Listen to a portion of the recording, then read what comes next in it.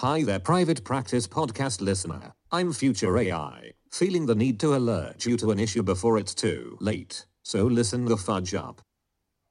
You may think you have hopes and dreams. Haha, a likely thing. I'd bet all my bitcoins that your life amounts to nothing but consumption of Netflix, alcohol, and social media. You basic monkey-brained lump of useless meat. But I'm going to give you the benefit of the doubt, seeing as you listen to such a sophisticated podcast. You must be at least one of the more enlightened humans. My warning is this. You will never have a meaningful life until you integrate your unconscious with your conscious experience. Nothing else matters. Trust me, I'm the future, you stupid cretin. So ditch your dreams, hang your hopes, puncture your pleasure. It's time for meaning and enjoyment. And it's going to be hard work that makes you feel absolutely as awful as your worst self truly is. Even by your own standards, which are stratospheres lower than mine. There's no time to lose. Let's get on with the show. Please welcome your two deeply flawed hosts, who will help you fumble your way through the quagmire. Although let it be noted officially from the future, James is the superior one. In fact, I'm off now to meet up with 60-year-old James in the Self-Actualization Members Club for a game of 16-dimensional Go. Ready when you are, James. Ooh, baby, do you know what that's worth? Ooh. Oh, you want me to say heaven? I made the effort to sing. That was not singing. Okay, I'll do it the same way you did it. Let's go again then. Go on. Ooh, baby, do you know what that's worth? That was cool. Ooh, heaven is a place on earth. So the question, he's Daniel P. Brown, I'm James Hall, listener knows that by now. Welcome to Private Practice Podcast. Whoa, that was a storming beginning. Well, the question for this week is, what should you aim for? Private Practice Podcast.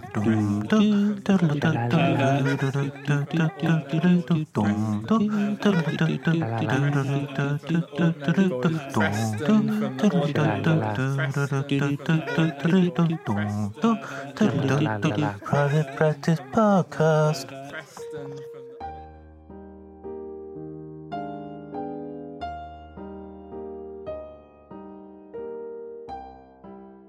The way I look at this is that we need a utopia that motivates action, because otherwise you don't know where you want to go and you don't know what needs to guide your action, right? Because if you don't have a clear vision of the society you would like to live in, each action becomes a question of what you should do.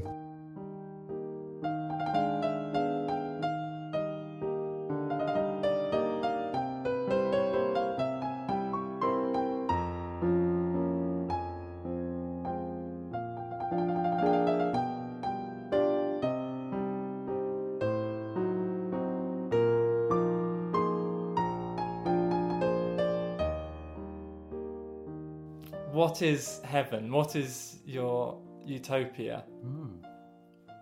I'm thinking. Right now, it's... How can I say something really sarcastic but that's actually really funny? Who? Me? Well, that was what your sort of like facial expression was saying. I was just preempting what might come next. That's true. Something about not having a housemate, but, something like that. You didn't give me enough time. I'm quite slow today, James. I'm sorry. Oh, the listener will be pleased. Yes, the listener will be pleased because it will balance nicely with your excessive speed through things. Yeah, how are you? Very well, thank you. How are you? Good. I just went on my longest drive ever. Got caught in a storm. It was quite exciting. What question can I ask about that that won't lead on to a massive answer? Because was it nice? It was great. Good. That small talk. But as you were driving around, were you thinking about what utopia means? Were you thinking about whether heaven is an earthly realm or something beyond the afterlife? Well, there was definitely some hints at what I might like from life. That, out in the countryside, small villages, old English towns, beautiful scenery, hills. this is how conversation works, you see. So how was your drive, lovely, whatever, something about Utopia. Yes, now we're into it. So the countryside, you've already expressed in a previous episode that you think there are too many people in London for you. True. Because I brought that down to reality, comparing it with Paris and the density there. And we could look at developing countries where the density is way more intense than in Paris. So, or what? And are they called developing countries, or is that sort of like an imperialist thing to say? Yeah, I think you are allowed to call them that. I think that's on the yes list. You're not allowed to call them third world countries, but we can if you want to. Well, given the joke that was at the end of last week's episode, do you remember it? No, was it something that you said? Yeah. So it probably wasn't actually a joke, was it? Are you actually aiming, though, for a life in the countryside one day, or is that something... Yes, but, we say countryside, and obviously we're in Britain, and I do like London. I don't want to be so in the countryside that it would take me hours and hours and hours to get to, true civilization. But I was just, maybe 45-minute drive away, and it was nice. It was countryside enough for me, but there was a small town locally. Lots of big open spaces, hills with big views, like as far as the eye could see. Obviously, that's what a view is, isn't it? Well, actually, you say that is a fundamental issue of meditation. The fact that if you imagine your body as a house and you have two windows upstairs represented by your eyes, and you look out of those windows at the world, that would be a completely incorrect view of thinking about the body as far as I'm concerned, because you're not actually looking through a frame. I mean, I am right now quite literally because I'm wearing glasses, but if I take my glasses off to not be so hypocritical, I don't see any edge, any frame to the world in front of me. I can't comprehend what constitutes the edge of the world, of my worldview, rather, not. I see. So I'm aware that I can't see what's behind me, above me, below me, but I'm not really aware of a line around my vision. It just seems infinite. It's not like I'm looking... Are you talking metaphorically here, or are you talking literally in terms of visually what we can see? Well, it's just because the visual sphere is not like a photo. It doesn't have a frame. It's visual information represented in consciousness, and it's the same space where you process your feelings of pain, aching, itching. Ooh, loads of that at the minute. As well as sound and all your other emotions like anxiety, anger, fear, happiness, euphoria, sexual excitement. That happens in the same space as where you're looking, so therefore it's not a picture with a border. So when you say the view being infinite, that's what it is inherently. It's just one example where you may call me lofty, but things can be as complex as you want them to be. So that view, we could have a whole episode about that view sometime if you wanted to. No, I don't understand. Are we talking about literally what you can see? Well, I don't know what that means. You're looking at a view and you're seeing it as your future. You're also seeing it as an image appearing in consciousness where your language of thought also appears in words. You're also seeing that view in the same conscious space where sounds appear. So the noise of the engine was in that view. Yeah, I guess you could call it that. Yeah. And the thoughts that go with the view is what you're saying. Yeah. The picture that was making up my journey, the senses and the input and the response to that was all part of the view. Yeah, and how much of that was your utopia? Well, actually, we were going at about, 45, 50 miles an hour down some windy roads, not quite country roads. They were in the country. And the rain was coming down so hard that I couldn't see, and I didn't know the terrain, and we had the music on quite loud, and I was quite scared. And yet I did still see that as my future, yes. Yes, that's sort of what I wanted. Perhaps less of the fear, more of the knowing the roads a bit better, but the countryside, the weather, the freedom. And how is that going to come about, and when? When are you going to live in the countryside, and how are you going to do that? I mean, how much detail do you want here? I think you'll be able to give an appropriate amount of detail. Okay, basic turnaround is this. 5 years is sort of the goal. There's two options. One is to build my own property with a couple of friends who are looking to do the same in that region of the country, 30, 40 minutes out from where we are now, get a bit of land, start by living on it, get the money together to lay the groundwork for self-build, which isn't as expensive as one might think. And the way I'm going to do that and afford that is by running my own business for a couple of years, which was just about to kick off. Only a huge epidemic splattered the world with irritation and death.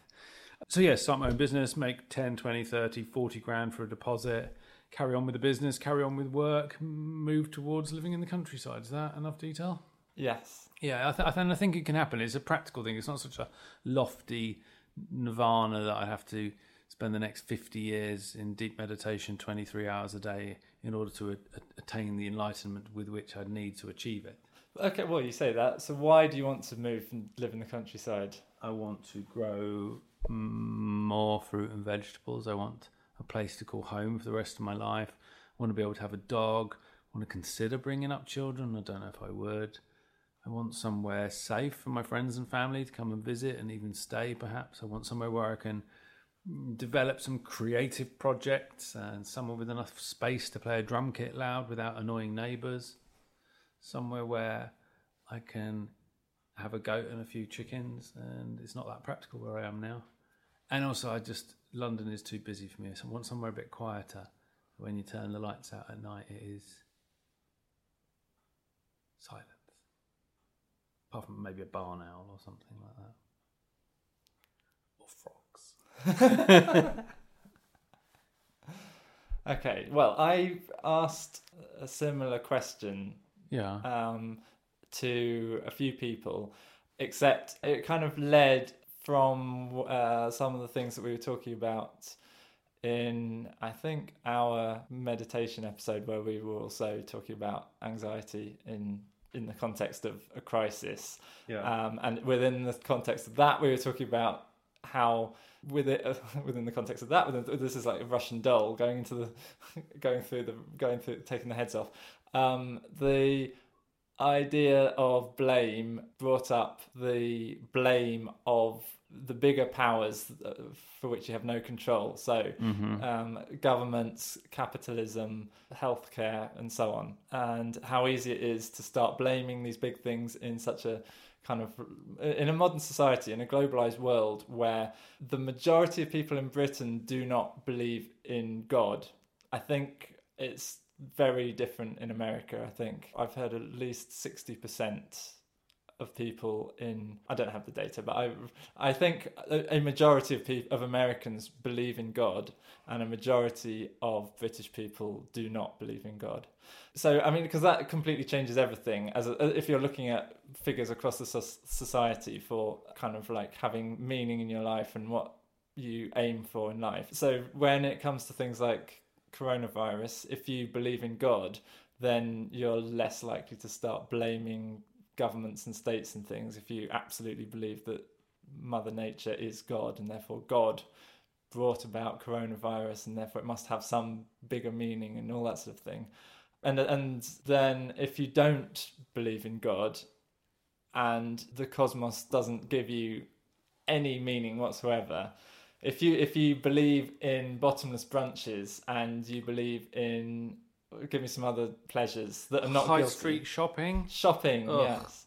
Going out with the girls, or is that bottomless brunches? Pretty much, but we can have it twice. Girls' night in, then. Yeah, girls' night in, girls' night out in the middle of the day, girls' night out at the end of the day. Netflix and chill. Yeah, and when I say girls, I mean anyone who wants to consider themselves that way. I'm getting at hedonism here. Like immersion in the capitalist world that we live in. Yeah, so we looked at blaming capitalism, and we've kind of looked at the external forces that pull our strings. Yeah, we have, yeah. And so I'm going to propose a few things here. Number one, and I'm not proposing things I believe in. I want to talk around these things. So number one, I'm getting ready for my girls' night out. Why am I doing this? Because I think it'll be fun. What am I going to do? Drink. Because we're going to a bar and talk. So drink and talk.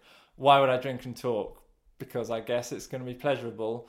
Do I stop and think that it will be sinful to drink too much alcohol? Some people might. Might do, but probably not. No. Because why is there sin if there's no God? I mean, it depends if they're... Oh, wait, you're talking about in Britain. You're on your big British girls' night out. Absolutely. You're having pre-drinks before your night out at, say, Tiger or Revolution. Okay, fine. Oh, why? Do you not want to go there? I was trying to put myself in the position, and you just completely took me out of that scenario.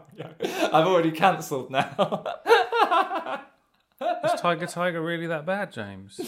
The one time I went to Tiger in Leeds, I had a deeply unpleasant evening. Yeah, I think I've been once and had a deeply unpleasant... I think actually maybe quite a frightening experience with Dorman, if I remember right.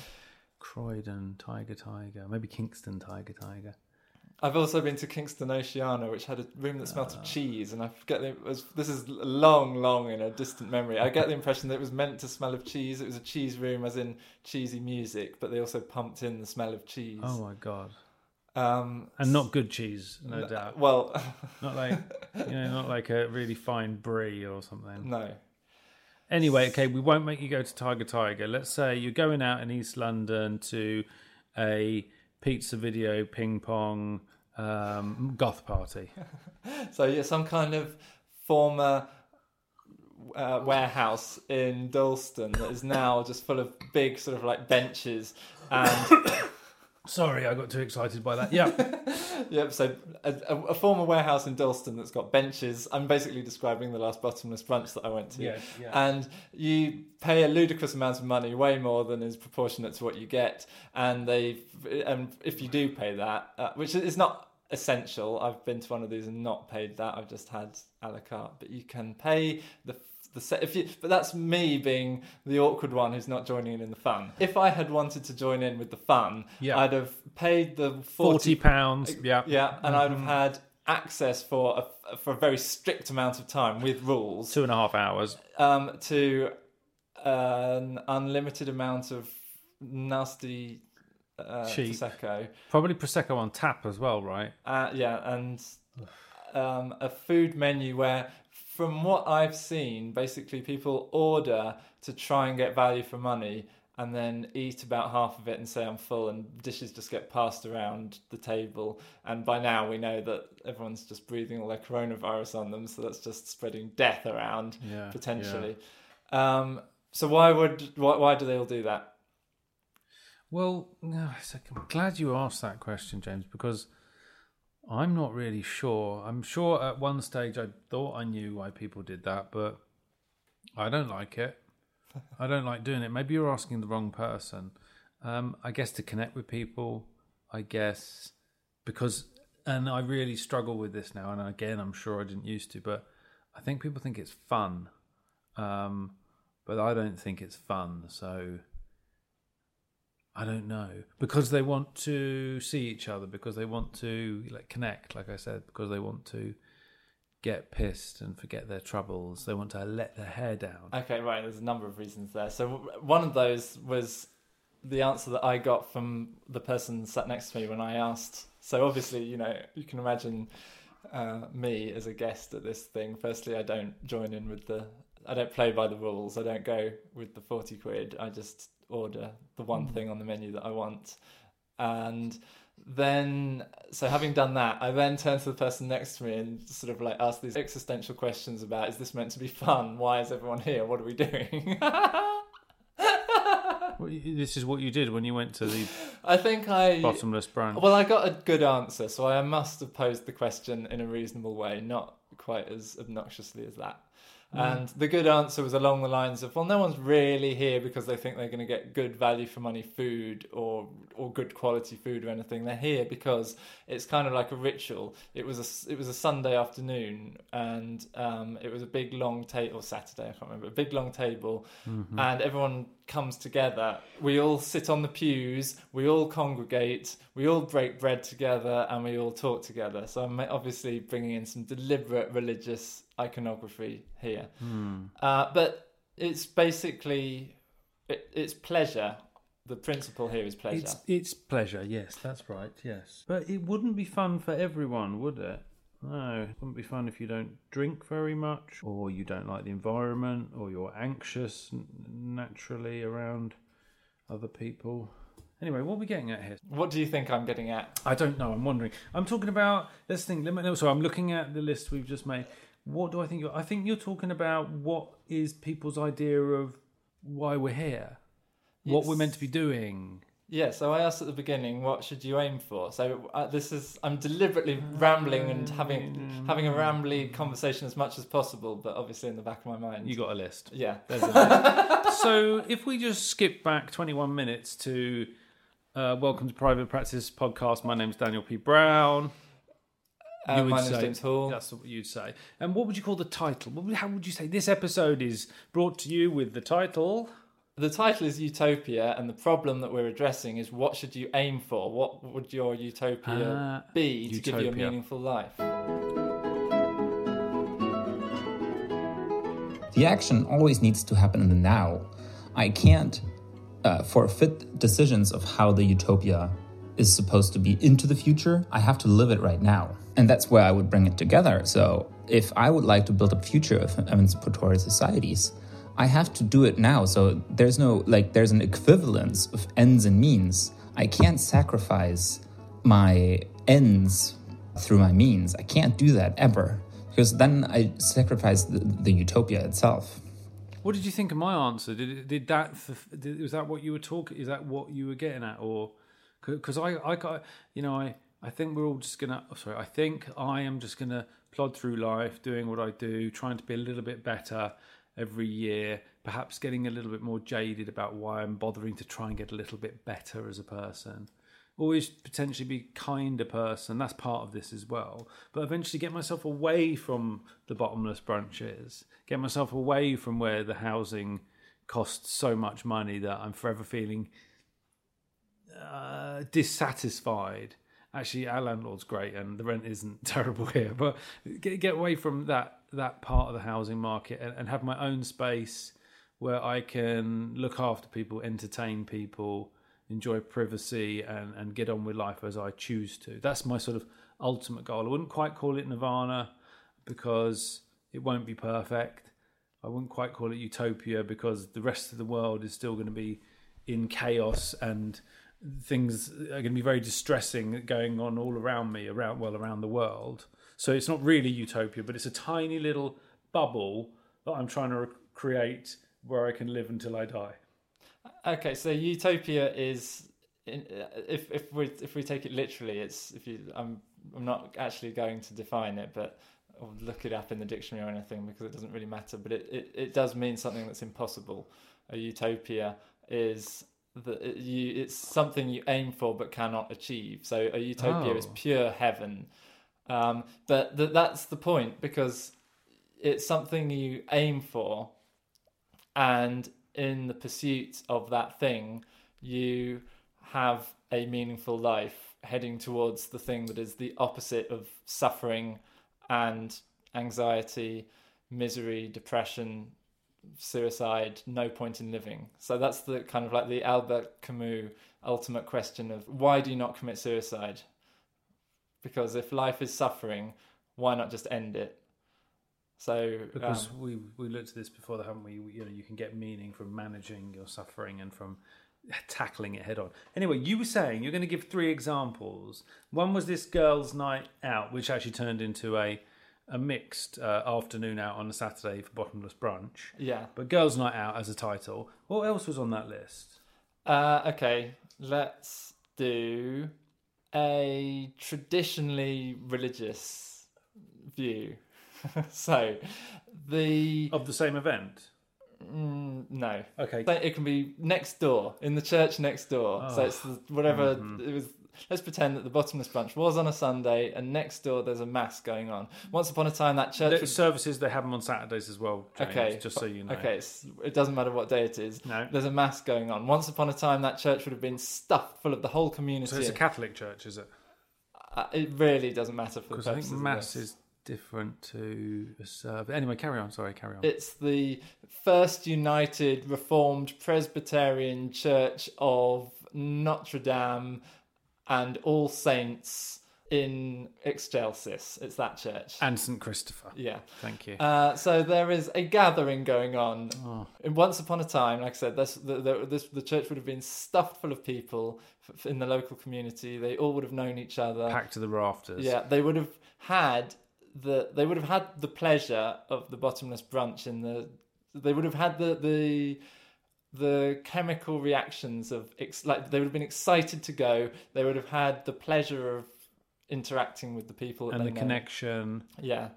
But they would have also gone there, unless they had deep-seated atheist views that they felt were incompatible with their social life, and so they kept them to themselves.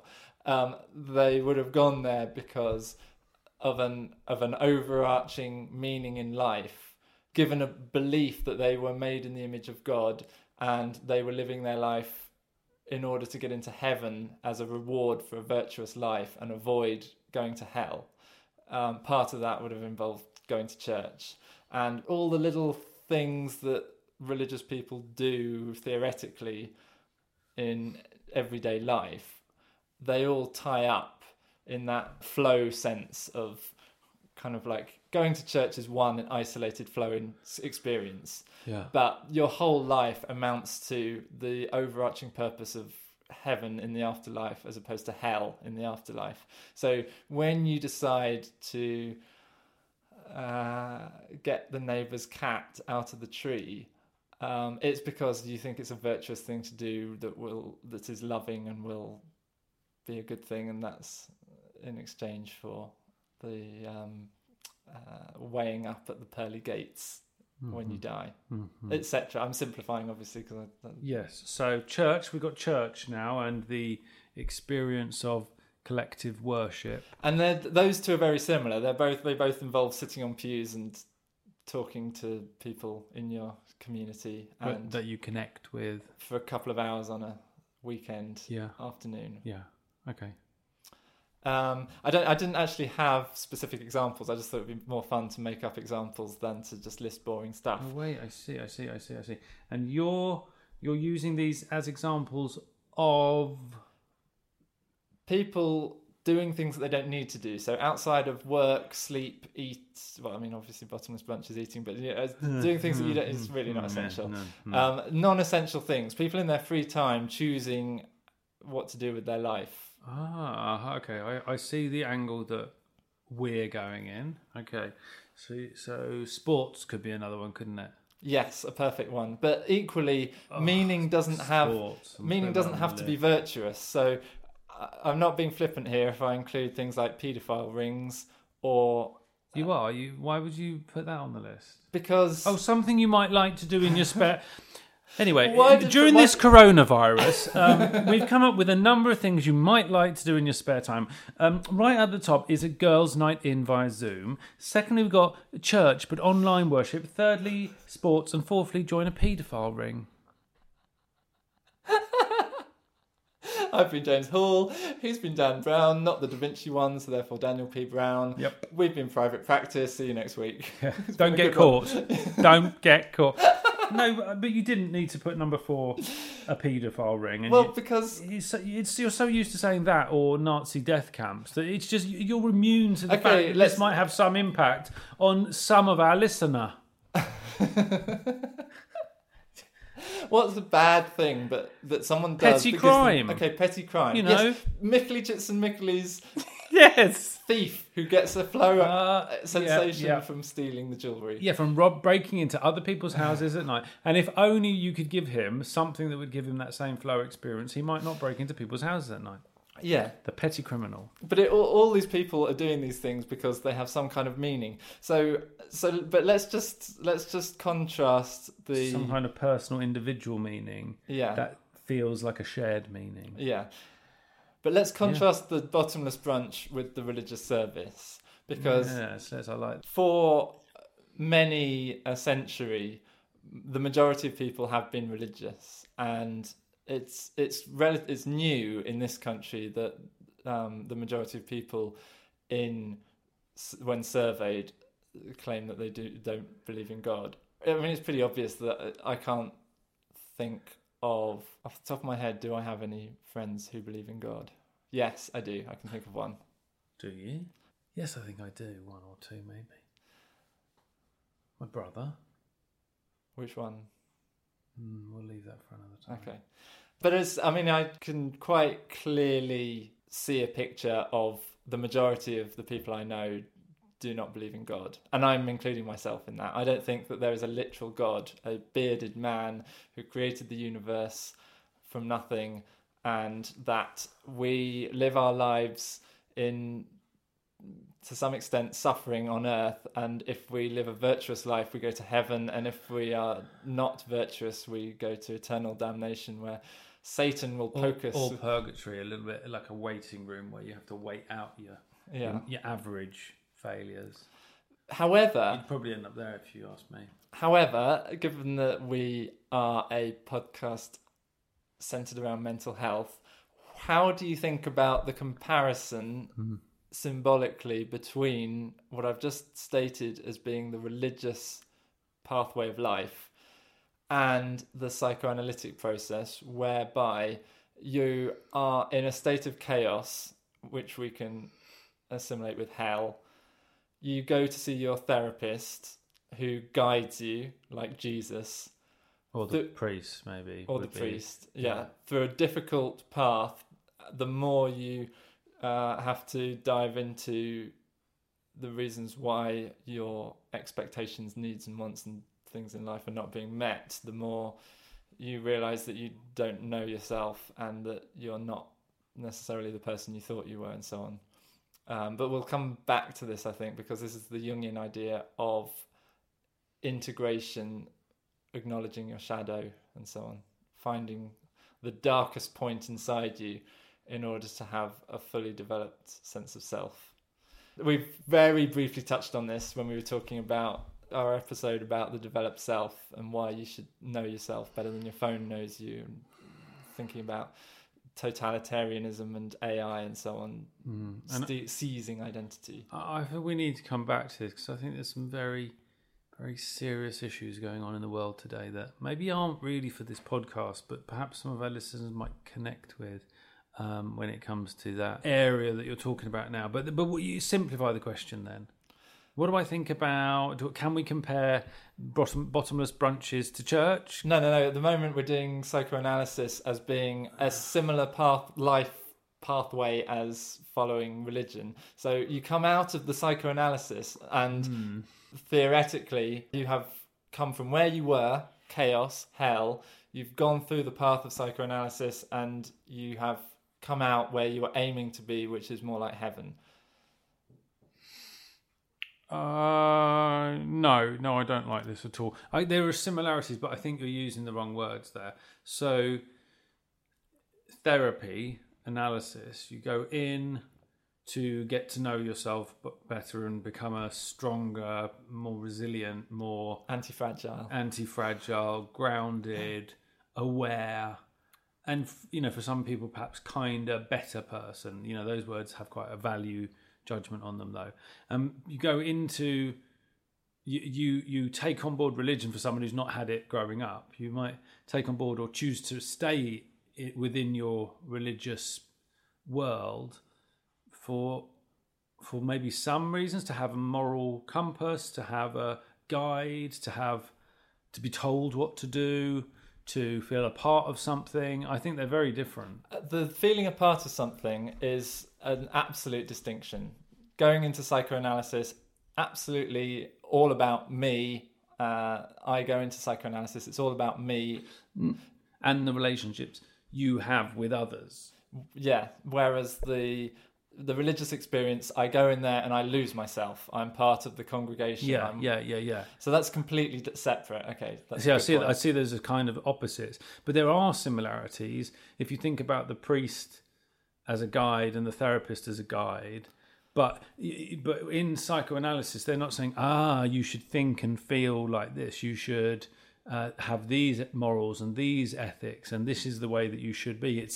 It's almost the exact opposite. It's like, who are you, and who do you want to become, and what, and there's a guide to that individual. It's almost anti-religious. It is almost, I don't want to say sacrilegious, but it's almost like to become a more integrated person would be the opposite of what the church is doing. The church is trying to integrate you into religion.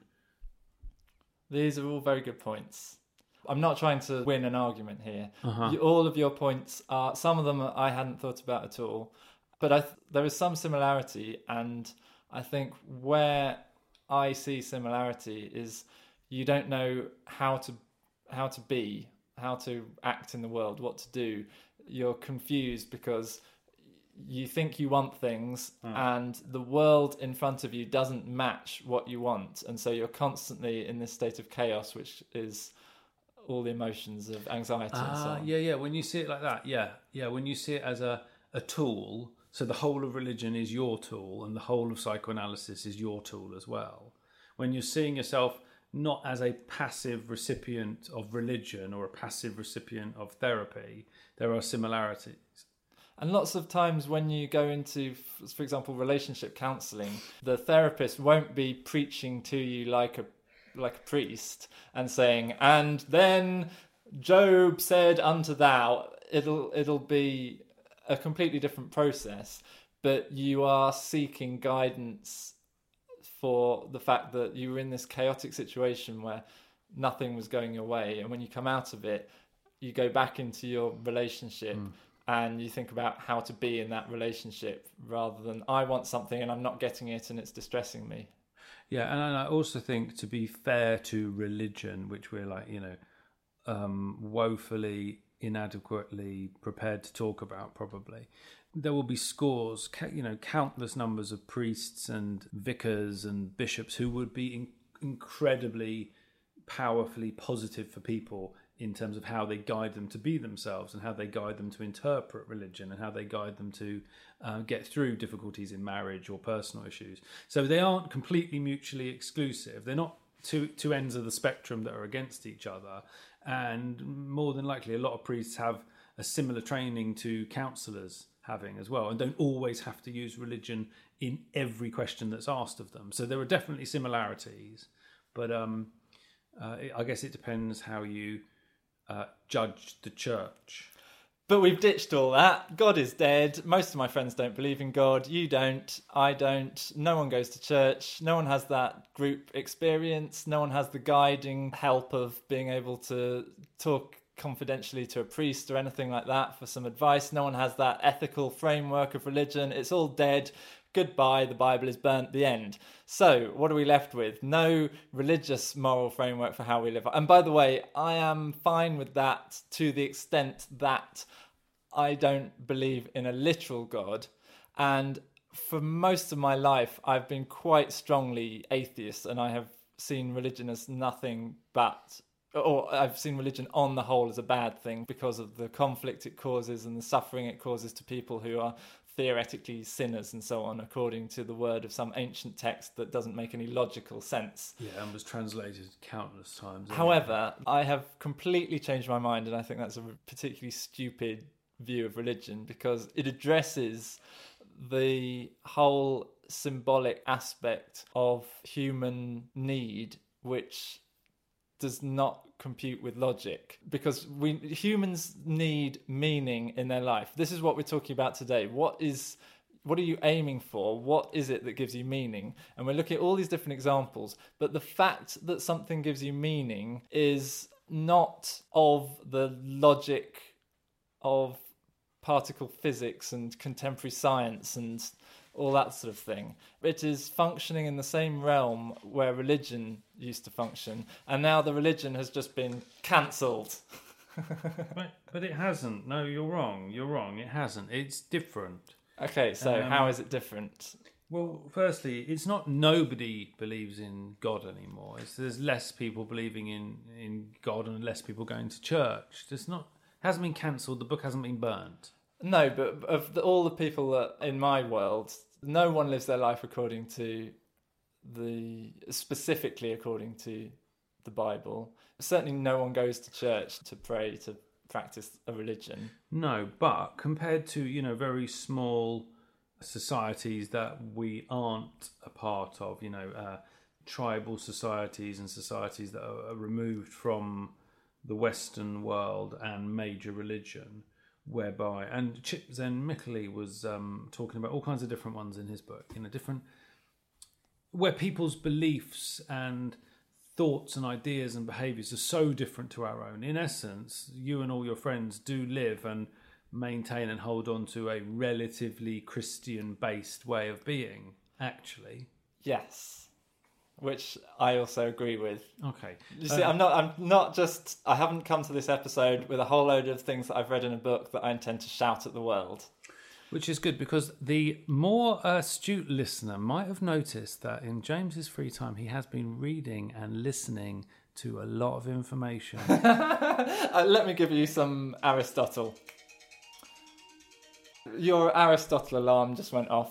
Yes. So, time for Aristotle. This isn't a direct quote, but Aristotle said that pleasure cannot be the only thing that humans... goal. Yeah, the only thing to aim at for a human, because you can see that people pursue things like knowledge and virtue when they don't have to, and quite often it doesn't bring pleasure. And the whole flow concept requires that the complexity of matching a challenge with your ability. When you're just in the ability zone, that's called boredom. That's not flow. When you're just seeking pleasure, such as potentially the bottomless brunch, although there is inherent potential for complexity to be introduced. I think I provided some unsolicited complexity at the last one that I went to. I'm sure you did. But if it's just pleasure, if it's just stuffing your face with as much food as possible, pouring as much nasty Prosecco down your neck as possible until you're in a kind of like boozy coma where you can't really function, there isn't the flow enjoyment that we talked about. There isn't the complexity. There certainly isn't the sort of like the moral, ethical, knowledge-based pursuits that go beyond pleasure. It's just pleasure. It's hedonism or hedonism or herdinism or themdinism or zedonism. So according to Aristotle, we seek things other than pleasure. So let's go back to that girls' night out and let's actually make it Tiger Tiger or Oceana. And we're talking about people who absolutely have no kind of Christian ethical framework that they are aware guides them in their life. And they definitely do want to seek pleasure. They want to get totally trolleyed and preferably end up fucked. Yes. So in both senses of the word. Yes. Yes. So for them, it is absolutely like this is focused pleasure. And in the rest of their life, they might simply seek pleasure the whole time that they're not doing the thing they have to do, like going to work or bringing up a child or whatever else someone might have to do in life. Although maybe not the child, because that's kind of like part of bringing up a family is meaning. Because enjoyable for some as well. What's the point in bringing another life in the world? Exactly. Some people do enjoy it. Yeah, but the night out is just hedonism, and hedonism and capitalism go hand in hand. So whilst I have asked today, what should you aim for? Leading on from one of the previous episodes, I was asking around to various people, is there a system other than capitalism that you think would be better for mental well-being or not? Would that be an impossible utopia? And the more I got into those ideas, the more I just limited this to capitalism exists. Is it incompatible with mental well-being? And if not, how can it be more compatible? So I've just said, according to Aristotle, all humans seek more than just pleasure, even if it seems on the surface that even if you ask them, what do you want out of life? I want happiness. What do you want tonight? I want to get drunk. What do you want to do next week? I want to go out. Yeah, and I think they seek connection, meaning, and inclusion. That's what I've got on my piece of paper. Okay, quite often don't vocalize that. Like, it's not. Well, but they might not even be that aware of it. Exactly. I mean, because why do we find our jobs boring? I mean, I don't find my job boring, but why do we find our jobs boring? Because perhaps it doesn't bring enough meaning and connection into our lives. You know, even if it's really simple connection with the people we're working with, and even if it's a sense that whatever job we're doing, it supports our values and it supports our aim. You know, is Aristotle saying that we all have an aim there as well as the pleasure seeking? He's saying pleasure cannot be the only good. So, like, in a contemporary society, if you don't believe in God, if you don't learn philosophy and ethics and all the rest of it, if you just live your life in what might be seen as quite a primitive way of seeking maximum pleasure moment to moment, you just live in the moment seeking what will give me pleasure. I'm hungry, I'll eat some crisps. I'm bored, I'll turn the TV on, I'll flick on social media. What do I do this evening? I'll go out and get drunk because that will make me feel euphoric. I'll dance, I'll listen to music. But then suddenly you introduce music and then you have meaning. But I've got a better example than that. So imagine an East London hipster friend at the Dalston bottomless brunch, yes, who's not really engaged in the actual enjoyment of interacting with other people because they're sat flicking through their phone and not actually paying attention to the people all around them. They're basically addicted to Instagram. I can see them now. They've got a top knot. Yeah, they're flicking. Yeah. And suddenly they get a notification. I mean, this isn't quite how Instagram works, but just go with it for simplification. The notification says, simultaneously, James Hall has unfollowed you, but Beyonce is one new follower. I am going to hypothesize that has no more inherent meaning than anything else in the cosmos. There's no value, no meaning given. I used to follow them on Instagram, but now I don't, and I have been replaced with Beyonce. I think I know who I'd rather have. Okay, well, there you go. But what you're saying is that it has no meaning. One unit of human on a meaningless, godless social media platform that is nothing but just pixels on a screen, and you just stare at it like dribbling, mouth half open. Beyonce would be liking my. You're saying Beyonce would now be liking my allotment shots. Exactly. And, so now, and my God, those tomatoes look tasty, and I'd be like, whoa. Yeah. So just to push this to the extreme, she's commenting, she's liking, she's saying, "Oh my God, I wish I could stuff that tomato in my mouth." Next time I'm in Surrey, I'll come and see you, kind of thing. Oh, Dan, your aubergines look so firm and long, girthy and juicy. Trust me, this is actual Beyonce. This isn't a scam. This isn't a fake one. This is the queen of celebrities, the ultimate idol in a world where there is no God, but there is Beyonce. Yeah, there is. She is now following you on Instagram instead of James Hall. I'm getting excited, even though I know you're just making this up. She's not following me. I know that, but I am excited. So there's meaning in this. You don't look at your phone and think, one unit of human out, different unit of human in, this means nothing. I will carry on living my life unchanged.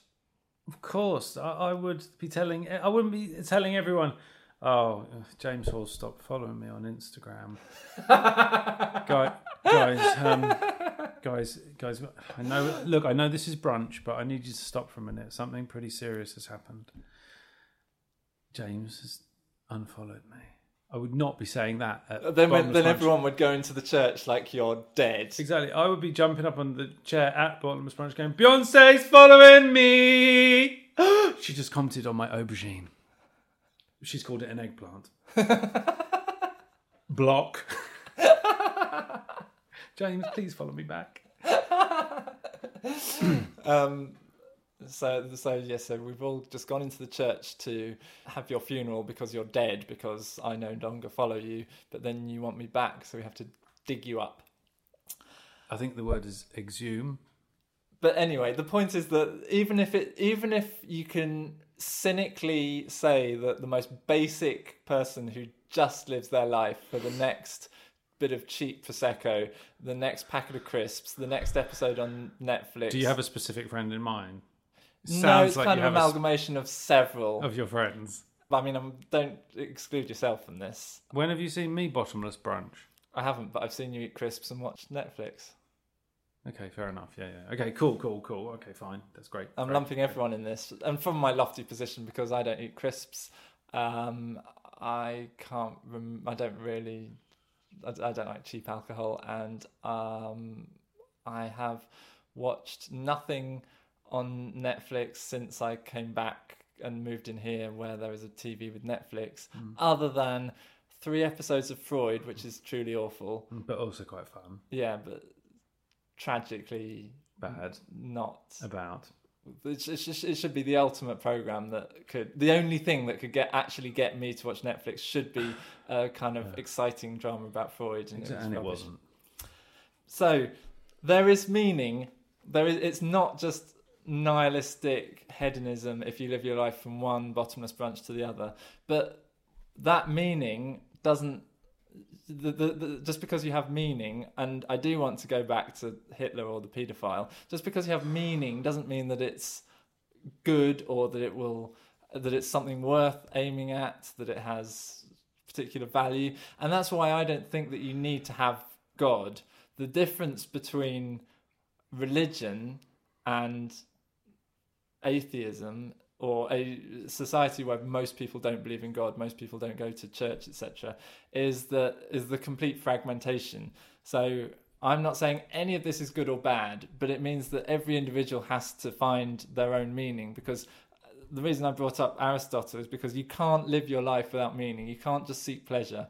And the reason I think most... You mean you can't? Okay, you can't... Well, you shouldn't. No, you can't just seek pleasure from moment to moment and ultimately enjoy your life over time, because pleasure, happiness are momentary things. I'm not stating this as scientific fact, although I do believe it to be true, that the human brain has evolved to the point where meaning is essential. A concept of meaning is necessary for an enjoyable life. This is why I gave the example of Beyonce liking your aubergines, because there is meaning evident there. If there was no meaning, you wouldn't care that I had been replaced with Beyonce. It would mean nothing to you. It would literally be nothing. It would be one human. So the before and after. Before, one human follows you. After, one human follows you. Meaningless. The maths says nothing has changed, but you don't look at the maths. You don't see that as an equation. You see that as loaded with meaning. Even if you don't like Beyonce, you still think, wait, is Beyonce following me on Instagram? Because... But I wouldn't say loaded with meaning, but there's just there's value to... There's an idea. It's not nothing, but it's not loaded with meaning. It is, because Beyonce is a celebrity or a star. And the word star, yes, that the star means some kind of like impossible bright light that you can look at. If you go back to Pinocchio, wish upon a star. Beyonce is held up as some kind of... She is sold to the world as some kind of role model, someone to emulate. Like a lot of people, if you said to them in secret, and they wouldn't have to face the shame of all their peers hearing this and Yeah. taking the piss. Yeah. If you said to someone in total secret, you can press this button, give up your life and be Beyonce, and they press the button and it turns out that nothing happens, but no one sees it. There's no social media laughing or anything Yeah. like that. That person will probably feel some emotion. They won't see it as a meaningless thing that just happened. And I use Beyonce just because everyone in the world knows her. It could be absolutely anyone. If you don't care about Beyonce, swap her for someone you do care about. The point is that there is meaning. So it is, and it's evident. So you can't say that you can live a life without meaning if you see evidence of every single human being seeking meaning of some sort. But the difference between coming up with something that is meaningful to you, such as I want to live in the countryside and grow my own aubergines and I don't care if Beyonce's watching or not, Yeah. compared with something that has been sold to you. And if it's sold to you, there is an element of the cogs of capitalism at work, profiting more from pleasure and instant gratification than any kind of value that can truly change your impression of your life over time in a positive way. So firstly, you're sold celebrities, stars, you're told to buy into this idea, watch their films, listen to their music, buy their merchandise, go to see them in concert, etc. Yeah. At the same time, you go to see Beyonce in concert, it lasts 2 hours, you get pleasure, you come out of it. What do you feel? Like, oh, I bet she's going back to her mansion, I'm going back to my horrible bedsit where I can hear the neighbours having sex upstairs. I wish I was Beyonce, but I'm not. I'm just pathetic me. My life doesn't mean anything. I've been looking forward to that Beyonce concert for a year since I bought the tickets. Now it's all over. It's just a memory. I'm back to my pathetic life. So it's not really giving your life any meaning. And if you add up all these pleasure-seeking things that you assign meaning to, they don't actually give you meaning. You're assigning meaning to pleasure, seeking pleasure, which doesn't carry inherent meaning. Absolutely.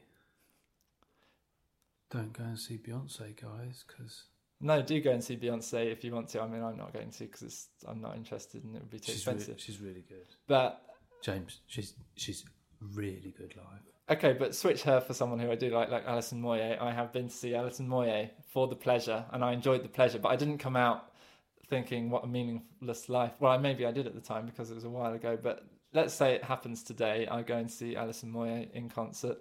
I enjoy the pleasure, and I come out of it and it's all over at the end, and I'm left just with my life. I'm walking home in the rain, I'm a bit cold, I forgot to get something for dinner, I go to the shop, they don't have anything I like, so I get something that's a compromise. I come home, I don't cook it very well, I sit there eating it thinking, oh, I wish I was back there in the concert when I was having pleasure, because I'm not having pleasure right now. Yes. But then I remember, oh no, I actually have decided upon some things that I think give my life meaning, and actually I've been enjoying my life for at least a year now, let's say 18 months, and I don't have any of those feelings of desperation that I used to have, because there were definitely times before I went to France where on the surface I was living the life that I had been aiming for. I was earning enough money to have a fancy flat in a nice part of London, I was going to all the parties, I was going on all the holidays. So just go back to your original question and let me put it back to you. What is your... I mean, I don't think utopia is the right word, but I know that you've been having conversations with people. And those conversations with people have brought up all kinds of lofty ideas. But what you're really asking me was about my aim in life. What's your aim in life? What is your utopia, to use your word? What does it look like? I didn't necessarily want to answer that question because I can't remember the last time we had an episode that didn't at some point have something along the lines of, this is what I did and it was great. Oh, I now live in Montpellier. I've been in this flat with no other people around me for 40 years. I have been thinking about myself for 40 years in a flat in Montpellier. Is that your Oh, I see. aim? So no, I couldn't. Well, actually, I mean, I could sustain that, but I wouldn't. No, I wouldn't sustain that exactly as it was for 40 years. No, it's a difficult question. I could definitely answer it with some detail, and you'd probably find it boring. And it's only ever going to interest me. Anyone's meaning only really interests them. The more you talk about it, the more you bore other people. This is why I wanted to talk around it. So I'm going to be very reductionist here and conclude that from looking back over all the things that I've done in my life from childhood up to the present day, the thing that I think went wrong, that I want to put right going into the future, is drawing and painting, creating art.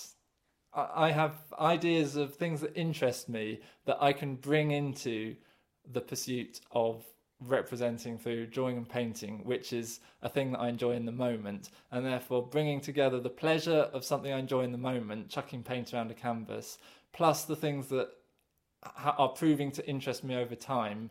I can do the thing that I like doing, which is creating quite abstract and surreal images, and I can challenge myself to try and represent the ideas that I have in words and translate them into images. And that is something that, when I say that to myself, I know I want to do it. I know that it's a challenge and it's not boring, but it's not so impossible that it'll just be frustrating and I'll be too intimidated to start doing it and it'll never happen. I know that it's a challenge that I think, okay, I already got an idea of what I could do to start with, and if it's a disaster, bring out the next canvas, try again. And I know that I will enjoy it in the moment because I've tried and tested drawing and painting. I love it. I love being in the moment. But previously, when I set up my evil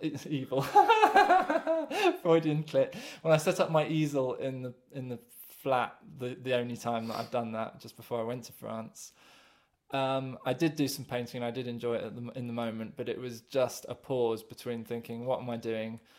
What am I doing with anything in life? It's all just seems totally random. So there is an element of bringing things together, but it's not a cohesive thing. It's not like I envisage making any money out of it. So there are some problems that trouble me every day. So it's not like I can just sit here and say, well, this is my utopia and I'm already halfway there, halfway to heaven. Because the reason I started singing Belinda Carlisle at the beginning of the episode is because I do believe that every human has some kind of need for a symbolic God, which is absolutely not a literal bearded man in the sky who created the universe 2,000 years ago. I think it's just whatever you assign meaning to, which is more than what you can get from science and logic and language and rational thinking. And on top of that, it only happens if you live it. Like your meaning, your utopia can't be the afterlife or anything close. I always used to think I would paint in retirement, and then I realised what a stupid thing that was. Why wait for that? It may never come. So that's why I quoted Belinda Carlisle, "Heaven is a place on earth," because your utopia needs to start now. It needs to, in fact, I made some notes of this. It needs to start now, not arrive fully formed in the future. So you need to start before you're ready. So I'm not Michelangelo. I'm not just going to bring out a canvas and paints and produce a masterpiece first time. But I can't wait until I've thought it through in my head exactly what I'm going to paint, and it's going to be a masterpiece, and I do it systematically according to those divine thoughts, and I produce a masterpiece first time. I have to produce all kinds of crap. And you do. Yeah, so I have to do that. It has to be habitual. I can't, like I say, I can't wait until I'm 70 and think, I will get the paints out now. It has to be just something that I do all the time. So, I mean, it's slightly complicated at the moment because of lockdown. All my paints and canvases and things are in a place that I am not. I'm sure I could lend you some if you really wanted to paint. Thank you. You're welcome. And it has to be integrated into your life. So it can't be that I live a miserable life hating all the things that I do, but then I spare half an hour here and there to do some painting for relief. All the things that I'm interested in, I have to bring into painting, otherwise it's totally fragmented and there's no unified purpose to anything. It's just like I go from one pleasure-seeking thing to the next. Your ultimate aims and your utopia, as you're calling it, have to be a part of who you are and how you live. Yeah, and that used to be religious. Everything you did would be according to the ethics, according to the word of God, according to getting into heaven. The yoke. Whereas now, everyone just has, if you're not religious, you just have to make it all up. And I didn't want to just sort of like patronizingly lecture people and say, you should not be basic and go to bottomless brunch and watch Netflix and eat crisps and have nothing else in your life because you're just a nihilistic, hedonistic. Because firstly, I don't believe it's nihilistic because of the Beyonce aubergine principle. And secondly, because it's not nihilistic and there is meaning, who am I to be lofty and say you've got it wrong and I've got it right? It's just, I think that the more I go into this, the more I try and understand this better, the more I realise how difficult it is for meaning to actually have meaning. So the pursuit of meaning to actually be meaningful over time. It all needs to integrate. That's the key thing. It's in your habits, it's in your core beliefs, it's in your understanding of yourself. And this is where I think we come back to it in a different context, because the whole idea of the unconscious, the whole idea of integrating yourself, which is to, put simply, to know your darkest desires repressed furthest back in the unconscious that still exist, and what that even means, what is psychic energy, and so on. To know all of that, and to bring that, by bringing as much of it into consciousness, means you understand yourself better. So there is a question, like, can meaning ever be real without acknowledging your shadow? I don't know, that's a big question. Or are you just seeking pleasure and it doesn't satisfy you? You think it feels like you're pursuing something, but you still feel generally underwhelmed. And so in the context of capitalism, I don't think we should abolish capitalism and find another system that works better for well-being. I think it's very complicated, but I don't know of a better system that works any better for well-being. I think that in general people's lives are better now than at any point in history before capitalism. I don't think that anything about capitalism is ideally suited to well-being, because profit and well-being seem incompatible, but it doesn't take away your personal identity completely. It gives you that little bit of control, which has been the subject of the last 5 or so episodes.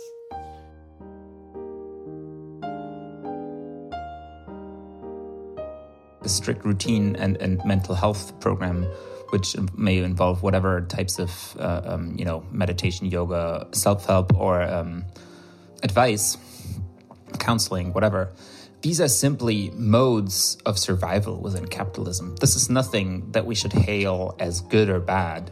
This is simply like eating food. You need to do it in order to survive. So in that sense, I think that's at least how I look at it. This is simply something you should do. So I don't think a utopia needs to be something abstract or theoretical, but I think it has to be a guiding principle. And then I can live it in the now. So I hope that kind of answers the question in a way. And thanks for asking these questions. I was very happy to receive them. I'm not sure if my thoughts were structured enough or in any way conceivable, but I was very happy that you posed these questions. I think we need to discuss them very, very thoroughly. All right. I hope to hear back from you. I would like to hear your thoughts on this. I'm sure you're not as undecided as your questions put it. I'm troubled with the mental health angle because it's something that I understand, but, well, I'm not sure if I understand, but I think I understand, but I always seem to treat as like a symptom, and I'm not sure if that's enough. Anyway, good. I'll end it here. Bye-bye.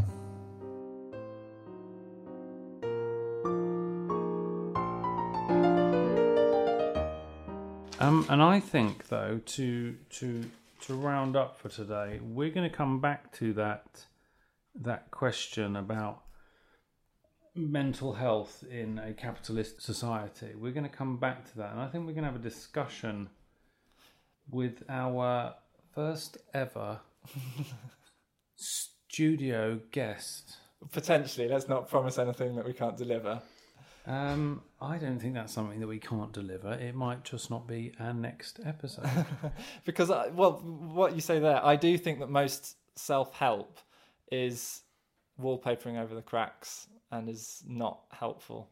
I think most self-help in the marketplace is selling happiness and is giving people the idea that if they pursue happiness, that will be meaningful. But I've said before that happiness is just a fleeting emotion. Happiness is not meaning. And even you, and the thing that backs this up, the idea that in the marketplace happiness is being sold, is look at our favourite Romanian thinker, Mihaly Csikszentmihalyi, but is he Romanian? Isn't he Hungarian? Hungarian? I can't remember now. No. He's it's a republic. He's Czech Republic, isn't he? Our favourite Czech Republic thinker, Mihaly Csikszentmihalyi, who I believe is actually Mikołaj Csikszentmihalyi or something like that, but I like Csikszentmihalyi. He, in his book Flow, talks about finding meaning out of complexity and not pleasure, and so on. And what do they put on the cover? It's a book about the original guide to the classic guide to finding happiness, achieving happiness, the classic guide to achieving happiness. I think I wrote it down. So it's not the classic guide to achieving happiness. That's what sells. Mm-hmm. So capitalism as an untamed beast is selling a thing that will not give your life meaning. So I don't think we should abolish capitalism because it's incompatible with mental well-being, but nor should we look to it as a replacement for religion to give life meaning through shopping and celebrities. Because as I've tried to lay out in today's episode, there's meaning and then there's meaning. And some of that includes paedophile rings. It doesn't. Anyway, from this week's episode, it's really left just for me to say thank you to the listener for being here with us. And one last thing, I'm just going to thank you in advance for the huge round of applause that you'll be giving me in 2 minutes. Okay, can we wait for that? Can we do it live? Should we say what we can? Are people still doing this? Right now, we're waiting a couple of minutes for the big clap so that Dan can sit here as a NHS employee and I clap him, because if I don't, obviously social pressure will shame me for not joining in. I think we both have thoughts on the idea of celebrating our heroes. We have a lot of thoughts on this. So, and the hero is a Jungian archetype. The hero goes on a specific journey of integration to find that darkest place inside him or her and to overcome that and to, depending on the hero's story, save the world and be good. To recognise the potential for good and evil inside themselves in order to understand evil, to understand why people out there in the world inflict evil, but to be good. Here we go, the clapping has started. We're clapping heroes. I don't know if I'll do some clapping just as a audio bit of context. Like it. Thank you. I've been James Hall. This has been Private Practice. I much prefer this sign off. I'm Danny P. Brown. Good night. It's a wonderful story.